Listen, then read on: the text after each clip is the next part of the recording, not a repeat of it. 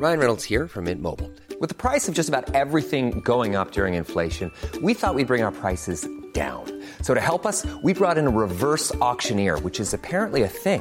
Mint Mobile Unlimited Premium Wireless. How to get 30, 30, bit to get 30, bit to get 20, 20, 20, bit to get 20, 20, bit to get 15, 15, 15, 15, just $15 a month? Sold! Give it a try at mintmobile.com/switch. $45 up front for 3 months plus taxes and fees. Promo rate for new customers for limited time. Unlimited more than 40 gigabytes per month. Slows full terms at mintmobile.com.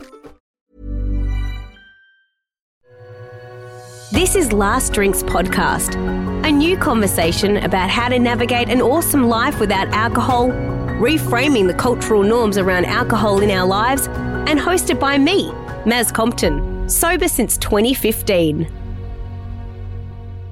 Welcome to Last Drinks. Let's get stuck into a chat, shall we? So joining me on the podcast this week is Sarah Rusbatch. She's a certified women's health and wellbeing coach, an accredited grey area drinking coach, and a keynote speaker who shares so passionately about her journey to sobriety and the impact of alcohol on mental health. She has a global audience, and she's also the face behind Perth's growing alcohol-free movement. Sarah had a dysfunctional relationship with alcohol. She made a decision to remove alcohol from her life in early 2019, and she has never looked back. She has so much wisdom to share, and she completely has committed her days to helping other people find their sobriety. So, of course, the first question I have, Sarah Rusbatch, is can you please tell me about your last drink? Yeah, I'm so glad that you asked this question. I haven't been asked this before, actually. So my last drink was the 27th of April, 2019. And I knew that that would be my last drink. And the funny thing was that I had planned a massive boozy night thinking this is going to be my last night. This is my last hurrah. I had my hair and makeup done. I had everything done. It was a friend's 40th. Everything was planned for the day after. And do you know what? I had a few drinks and then I went home at 10 o'clock. And I didn't have the big hurrah that I thought I would have. But isn't that so interesting, Sarah, how even like subconsciously alcohol is like, it's such a relationship when you're in it that you're like, I need to send it off with like a big farewell. You know, it's like sending a loved one off overseas on a gap year. You'd have a big farewell for them. And it's funny how like psychologically we need to like send alcohol off out of our lives. So what were the events leading up to this moment where you were like, yep, this is the night, we're done? So I had taken a break from alcohol back in 2017, and that was the first time I'd taken a break. Up until then, my drinking had always been quite extensive. I always drank a lot. I was always the first one to get the drink started. I was always the last one to leave the party. I was always the one that was the first to crack open the wine at any occasion. But like through my 20s and stuff, that just wasn't really that problematic for me. It was something that everyone else did. I surrounded myself with other people that loved drinking the way that I did. So that that's what we do, right? So I had the hedonistic party lifestyle in London. This was back in the 90s. It was Sex and the City era. I can channel my inner Samantha, and I can go and have my Cosmos in rooftop bars and one night stands and doing all of that kind of stuff, racing around the clubs and bars of London. And then I got married, had a baby, moved to Australia. And those three things just impacted me in such a huge way. We got to Australia and I got pregnant again straight away. And so then I had two very little, a baby and an 18-month-old. Oh, wow. Wow, 2 under 2. 2 under 2 is not to be underestimated for the impact that it has on your physical and mental health. Absolutely. And I had no friends. I had no family. I was lonely. I'd had a very high-flying, successful career, and I wasn't working anymore. I was at home singing nursery rhymes, cleaning up baby sick, pureeing carrot, and kind of wondering what was going on in my life. And that's when alcohol changed for me. That's when alcohol became a crutch. That's when alcohol became something that I was looking forward to.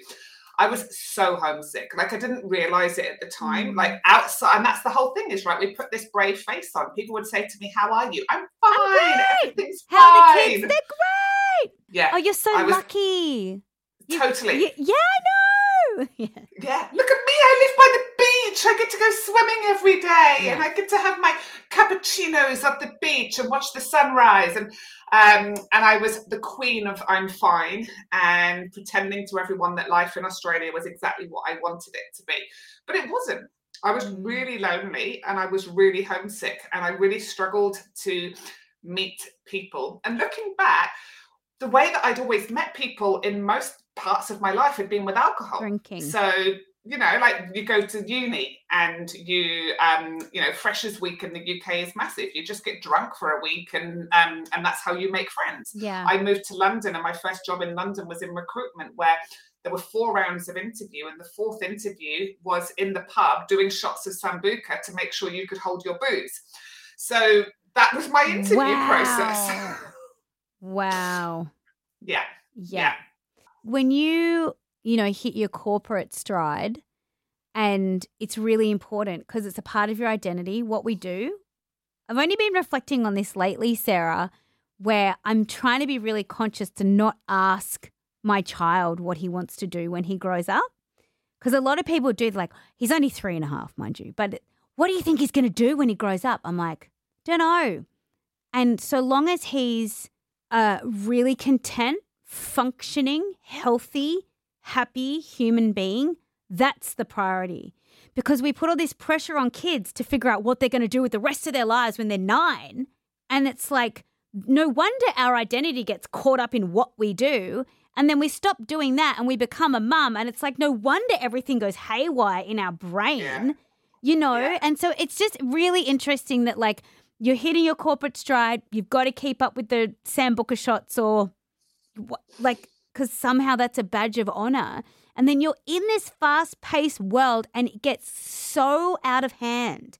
And it's not until you rip on the handbrake and do something different, like get married, move to Australia and have a couple of kids, that you go, oh, shoot, I can't function without this thing now. Exactly. It had become so ingrained in such a subtle, insidious way of not even realizing how ingrained it was.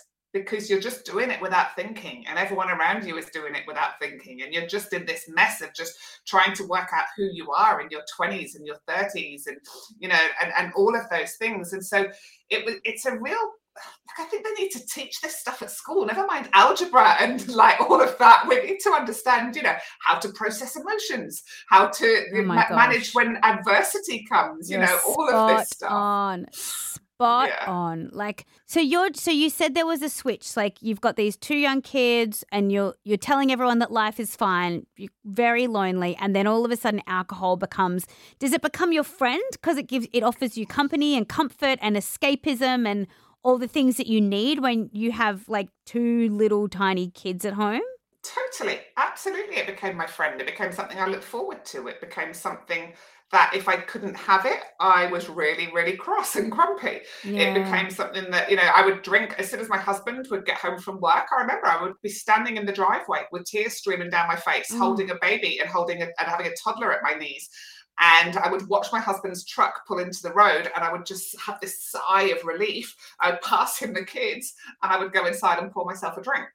And that's that's the depths of where I was at.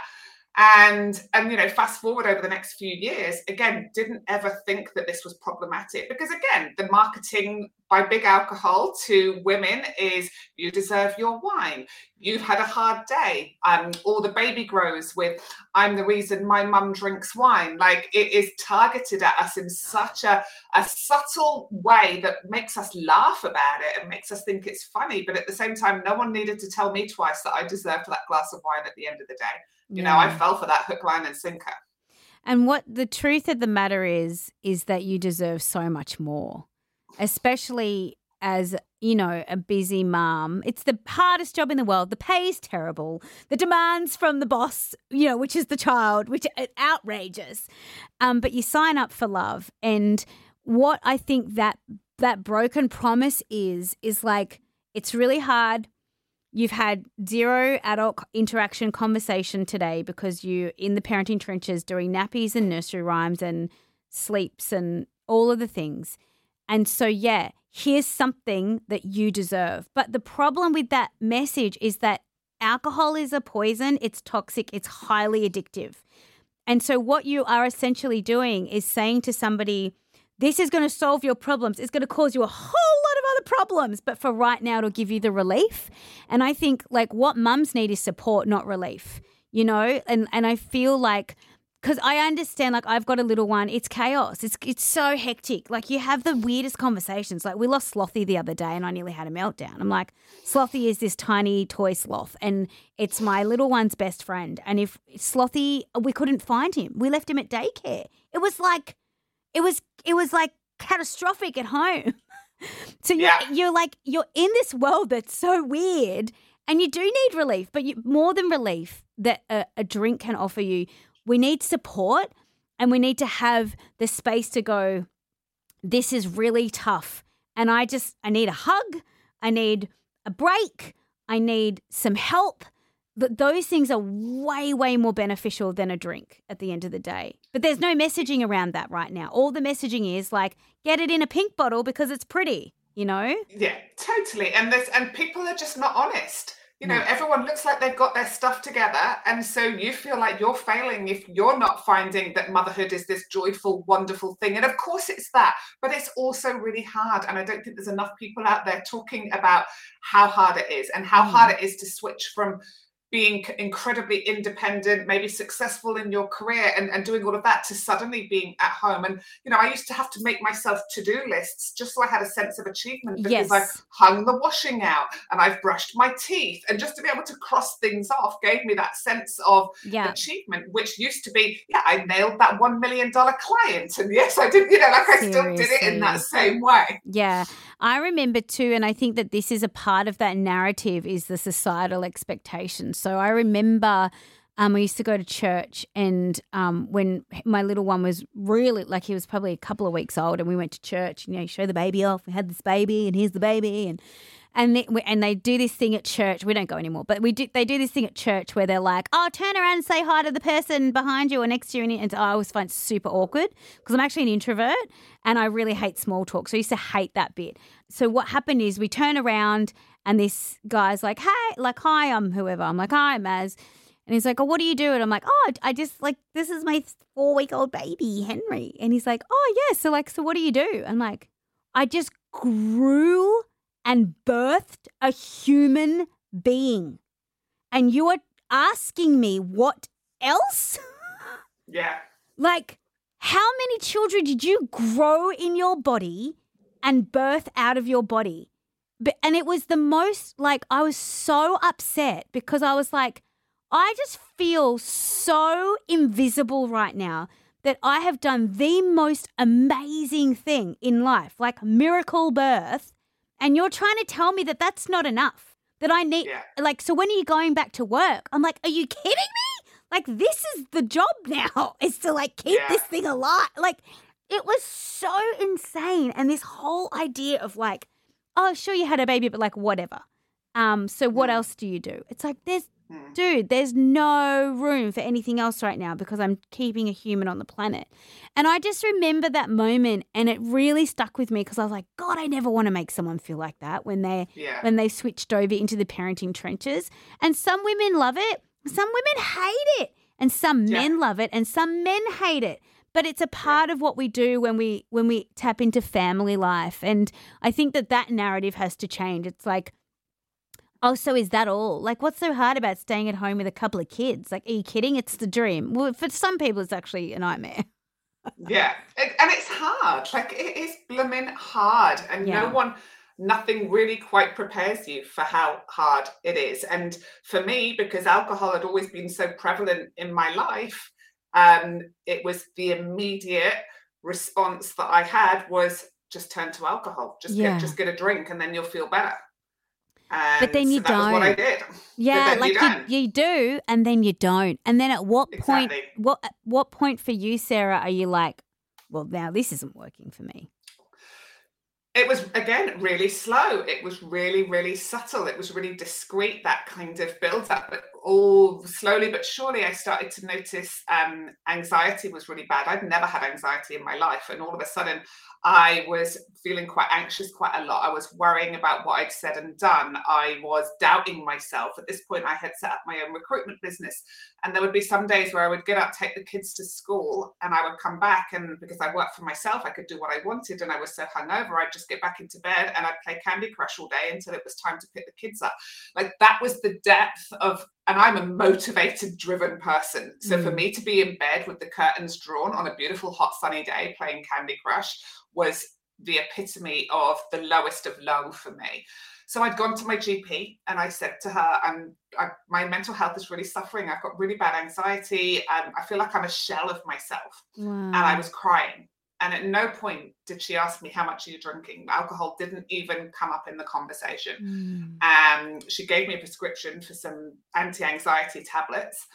And I didn't take them, but I was reaching the point of getting closer and closer. I didn't know it at the time, to taking that break from alcohol. And then I had two things happen in quick succession. One was I'd gone to a friend's 40th and I got very, very drunk, and I'd gone outside to have a cigarette, and I was wearing high heels, and I crouched down to put out my cigarette, but because I was quite pissed, I fell forward and toppled forward onto the concrete driveway, and I had no reflexes, and so I didn't put my hands out, and I landed on my face. Ouch. So I smashed my nose, I smashed my lips, there was blood, and I got taken home and I passed out, and I woke up the next morning to my 5-year-old daughter standing on the side of the bed, and she said to me, "Mummy, what happened to your face?" And you know that moment where you just come to, and for a split second, you're oblivious to the shame and the regret and the circumstances, and then suddenly it hits you, and it's like someone's punched you in the stomach. And it was just the shame that I felt in that moment was horrendous. But I still carried on drinking. And the next 2 weeks later, I'd had a friend's, another 40th, and I'd gone out to a all-you-can-drink afternoon tea, you know, those free-flowing bubbles for 3 hours for $50. We started drinking at 12. I call those afternoon Long Island iced teas. Yeah. So it started at 12. Yeah. And I got home at 2 the next morning. So 14 hours of drinking champagne. Wow. And the next morning, I had to take my son to cricket. He was stood at the end of my bed with his cricket gear on. And I was over the limit. Couldn't drive. I knew. I woke up and I was shaking. Like I had the real tremors. And I didn't feel right. And I was like, there's no way I can get behind the wheel. Yeah. And my husband was out on a boys' fishing trip. So my son only had me to take him to cricket, and I couldn't do it. And I was too ashamed to phone another mum to come and take William, because then I had to say I'm still pissed at 8 o'clock in the morning on a Sunday. So William didn't get to go. And that was the moment. And that day I was scrolling Facebook, and someone had posted in my running group, because here's the thing, I was running half marathons. I was on the outside. My drinking was not a problem. I could still run a half marathon. So therefore I couldn't have a problem with alcohol. Yeah. And someone in my running group had posted the Annie Grace book. They'd read This Naked Mind, and it had changed their relationship with alcohol. So I read the book, and I intended to do 21 days off, and I did 100. Wow. I just was like, wow. No, it's pretty amazing. This was the first time, Maz, that I'd met the version of me that didn't drink. Yeah. And I had thought that she would be boring and never have fun. But my goodness, she was so happy. She was content and positive and happy and clear-headed. And it was like this curtain had lifted in my mind. But it got to 100 days and I was like, oh yeah, but I can't never drink again. That would just be weird. Like, because I am Sarah, the party girl. Like, I can't never drink again. So I was like, but it's fine. I've done 100 days. So now I'll be able to moderate. Now I'll be a normal drinker. So you know how this is going to end, don't you? So, I know the story. Yeah. So went back to drinking, and funnily enough, moderation didn't work for me. Within 2 weeks, I was back to drinking the same amount as before. So what followed was 2 years of being stuck in the cycle of taking breaks, going back to drinking, trying to moderate, never being able to, always drinking too much. And then in the March 2019, I set that date for the 27th of April, 2019, because I had a friend's 40th that night. So that was going to be my last hurrah. And I just knew that was going to be it.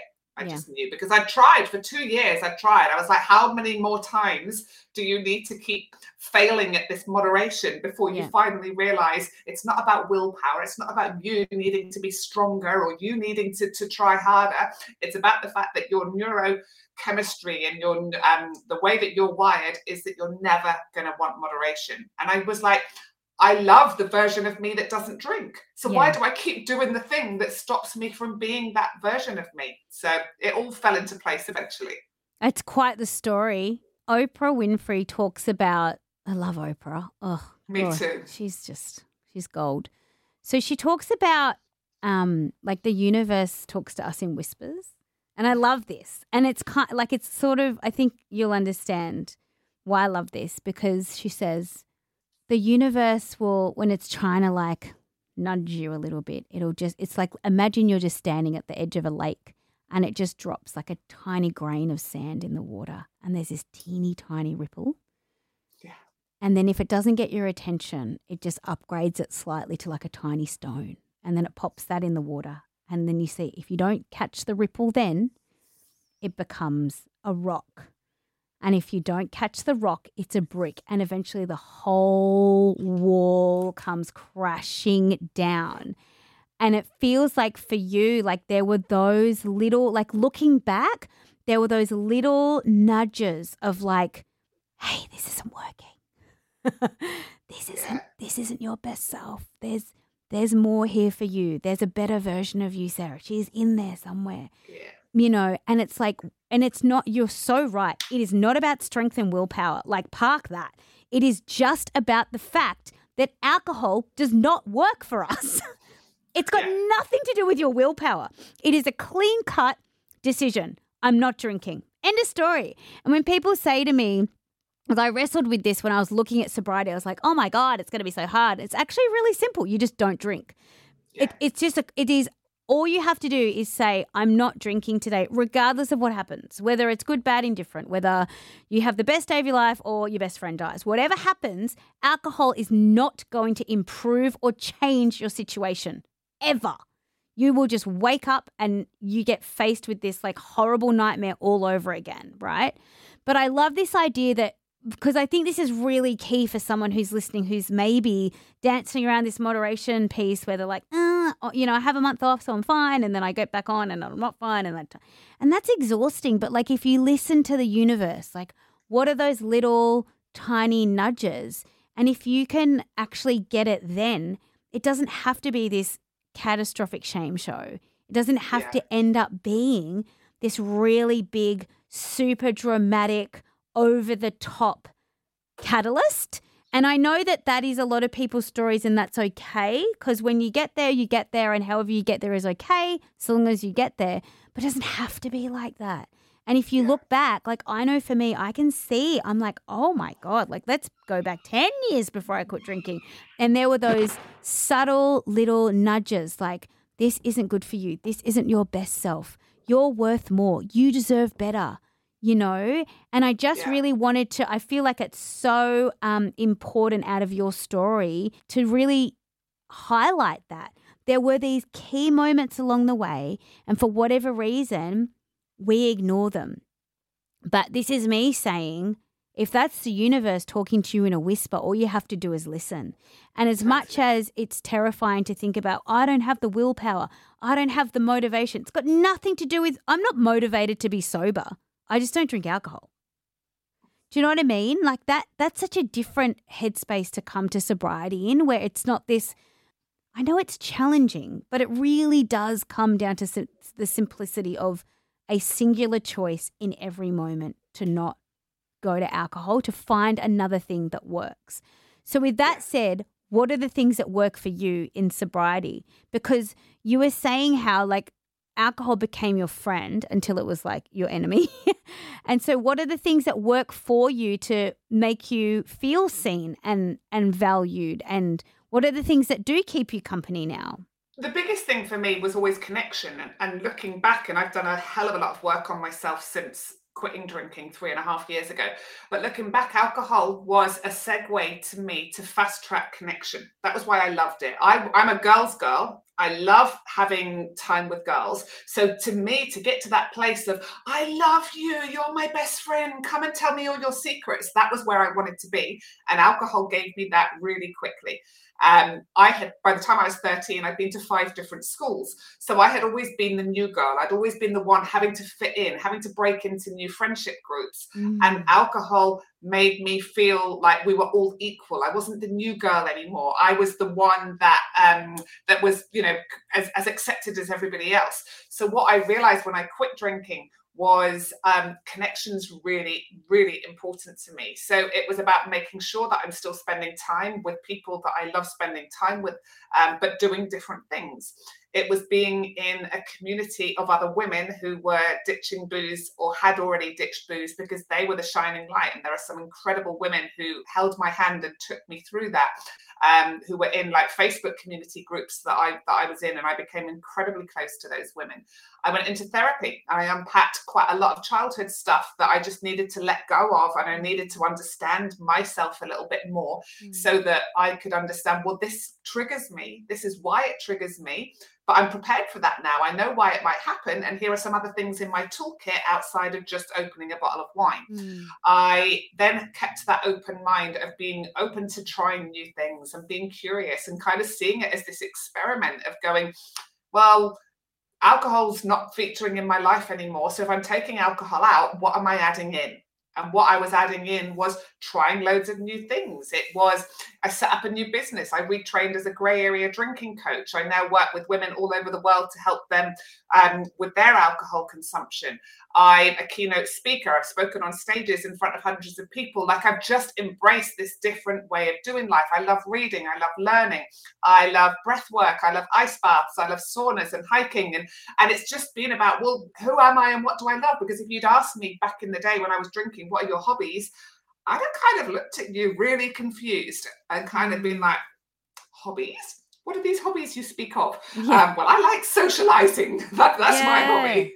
It's interesting too, because I think for me, the sobriety bit is about self-awareness, because I think a lot of people get stuck in this trap with alcohol without realizing even who they are and what works for them. So for me, just to share a bit of my story, Sarah, I've always worked in media and in the broadcast space, and I'm a very good communicator and I have a really big personality. So people assume I'm an extrovert. I am a hardcore introvert. I did not realize this about myself until I was in my 30s. So I spent my whole life battling social anxiety because I would have all this pressure to like be out and, or be like communicate or be that person or grab the microphone or do the big personality bit because you're on the radio or you're on television and you've got the personality, when internally all I wanted to do was to go home and have a hot water bottle and a good night's sleep, because that actually was the thing that filled me up. And I did not realize that until I came really close to sort of stopping drinking. I was like, people say I'm an extrovert, but I actually, I did one of those introvert-extrovert online quizzes and I'm like, I'm an introvert? Like, I hate people. I don't hate people, but do you know what I mean? Like, I'm not like you. I'm not I can be social, but I don't like small talk. And so I would drink because the anxiety of being this extroverted person was so overwhelming. The alcohol helped. The alcohol was like, oh. And so that for me was how I sort of navigated life with alcohol and this anxiety hand in hand. But then I'd get really drunk, do really silly things, wake up the next day with more anxiety. It was just this whole nightmare. And what I've realized now is that as like an extroverted introvert, quality time at home and like space away from people is how I reset and how I get good enough to come into this space and perform as a job, which is what I do for a living. And when you figure that out about yourself, God, it's a relief, because I could then finally go, oh my God, I'm not this thing. I don't have to do this thing. I can just be me and not have to drink to like uphold everyone else's expectation of me. I can just find other ways to fulfill what needs fulfilling in my life, which is a reset, which is quiet time, which is meditation, which is a walk on a beach, which is alone time and quietness. And then I can tap back into the madness. So it's just interesting how even though I think like socially we have really different expressions, we both fell into the same trap. Yeah.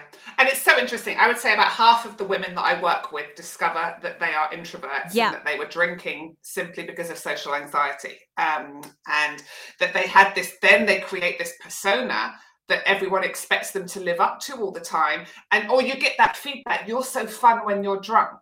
So when you keep hearing that, you keep thinking, well, I've got to keep drinking because that's what makes people like me. And we all want to be liked and loved, right? So we do the thing that we think is going to please others. And then we do that at the detriment of ourselves. So what would you say to someone who's listening to this, who is like, oh, light bulb moment, this is me. I've come to this place where I am that person. The expectation is that I drink. I'm more fun when I drink. This is the feedback I'm getting.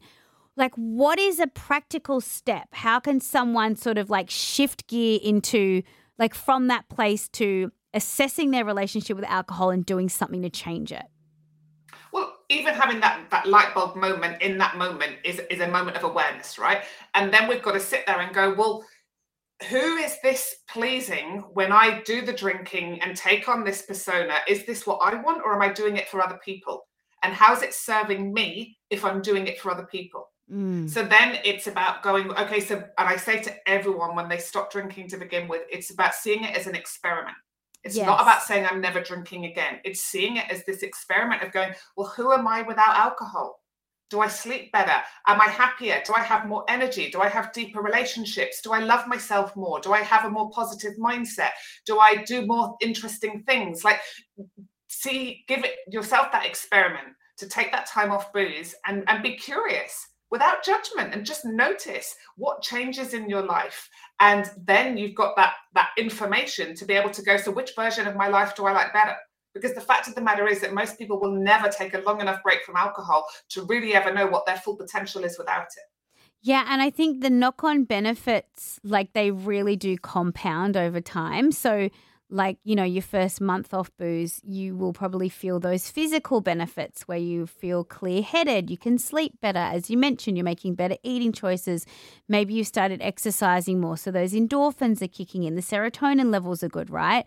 But then like you get 2-3 years in and it's a whole different level of benefits. And then you get like, I'm nearly 8 years in and I'm still exploring and discovering these incredible benefits from not having any alcohol in my system. And it's this like, I call it the progressive revelation of sobriety, where it's not like after 6 months, that's what it is. You can't put it in a box and go, this is what it's going to be for you. But what I can say is that it's this like exploration that's endless if you are willing to go down the path endlessly without judgment. Yeah. Yeah. And that's the thing, is that I see that most people, when they remove alcohol, they fall into two camps. And there are people that just embrace it and they do the work on themselves and they appreciate that. Because here's the thing, right? If we're drinking a bottle of wine or more and we're sitting on the sofa, the dopamine reward center in the brain is massively getting lit up, but we're not having to do anything. It's happening just from us sitting on the sofa watching Netflix, right? So if we want to light up that dopamine reward center, we call it effort-based dopamine reward. So we've got to do something more than just sit on the sofa. And some people want to make the effort and some people don't. So if we remove the alcohol and we don't start doing the work and finding the other things that light us up, then we end up sitting there and going, well, life without alcohol is pretty rubbish. It's I'm really boring. There's and if we're not adding anything else in and we're not replacing it, then guess what? Life is going to be pretty awful and we're probably going to go back to drinking. Whereas if we remove the alcohol and we start seeing it as this experiment of adding in lots of new things, then all that happens. And I've got clients who have, they've gone back to uni, they've changed jobs, they've taken up horse riding, they've gone into amateur dramatics, they've written books, they've gone back to study courses that they've always done, they've become interior designers. Like, people's dreams come true because you don't have the alcohol holding you back anymore, because alcohol keeps your world so small and keeps your mindset so small. That's really important, and such a great point, Sarah, is because when you're looking at sobriety, you're like, what am I going to do? especially if you drink every day. Yeah. And if you drink every day, you drink every day. That means you've got to find something else to do every day. But a key is looking at all, and even write a list of all the things that you could potentially do and then start ticking them off, because you do have so much time when you first stop drinking. You're like, oh my God, what have I been doing with all my time? And so if you can fill it with, you know, not like outrageous stuff necessarily, but just stuff. Have stuff on that doesn't involve going to a bar and having drinks. It switches when you get so busy doing stuff, there's no time to drink, which is my situation, and I'm sure it's your situation now. It's like, Totally. if you wanted to go for a drink, there's no time. Too busy killing it at life. Totally. Too busy and no time for a hangover. No time to lie in bed playing Candy Crush. My goodness. Yeah. Oh, wow. I totally hear you. And so for people who are coming to their sober curiosity, I know you said you're a grey area drinking coach now. How important is it for people to buddy up with either a coach or an online community or a buddy system to help get through those times that might be tricky? I think it's the absolute foundation of success in sobriety, like hands down. I run alcohol-free challenges 4 times a year, and it's women only. And there's anything between 300 and 500 women that do it together at any one time. And we have our own private group. And the vibe and the energy in that group is simply incredible, because the power of success comes in not feeling so alone. Because if all your friends are still drinking, because as grey area drinkers, we tend to surround ourselves with other grey area drinkers. So if all of our friends are still drinking, if our partner is still drinking, it can feel so lonely and it can feel so hard. And to have the support and connection of other women, and, you know, social media is awful for so many reasons, but it's also blooming incredible. And it's what got me sober. And so, you know, like there are so many benefits of, particularly I've got women in rural communities in the middle of nowhere in Australia. And so to be able to pop online into a Facebook group and put a comment and go, oh my God, I've had a really stressful day. I really want to have a glass of wine. And within 5 minutes, you've got 40 comments from people going, don't do it. Go and do this. Go and do this. Play it forward. Have a bath. Go for a walk. And knowing that you've got women that are cheering for you, there is something so special about that. I definitely have this interesting relationship where I shut down my Instagram with tens of thousands of followers because it was just damaging my mental health.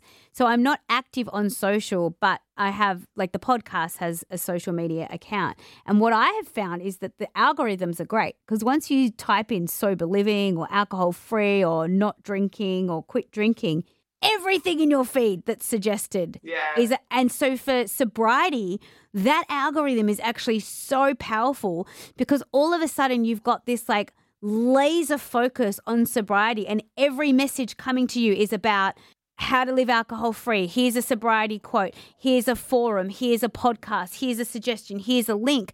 And that can be so powering, because I think sometimes the entrapment of social media can keep our laser focus small, which can be limiting. But when it comes to sobriety, if you look at it like blocking all of the other noise out, that can be a real positive for sure. Yeah, absolutely. I think that, having that connection and having someone help guide you. Like I say to all my ladies, like, let me do my job and you have one job, and your job is just not to drink today.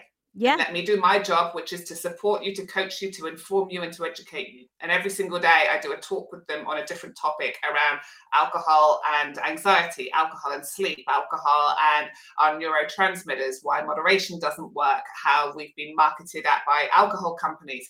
And so really starting to take on that information, like staying inspired, I think is so important. And for me, in that first 6 months, I was reading the books all the time. I was listening to the podcasts all the time. I was watching the TED Talks. And I was in the Facebook group, and it was doing those things that got me sober. Thanks for listening to Last Drinks Podcast. If you love this podcast, then subscribe. For more inspiration and to reach out, you can follow us on Instagram at Last Drinks Pod.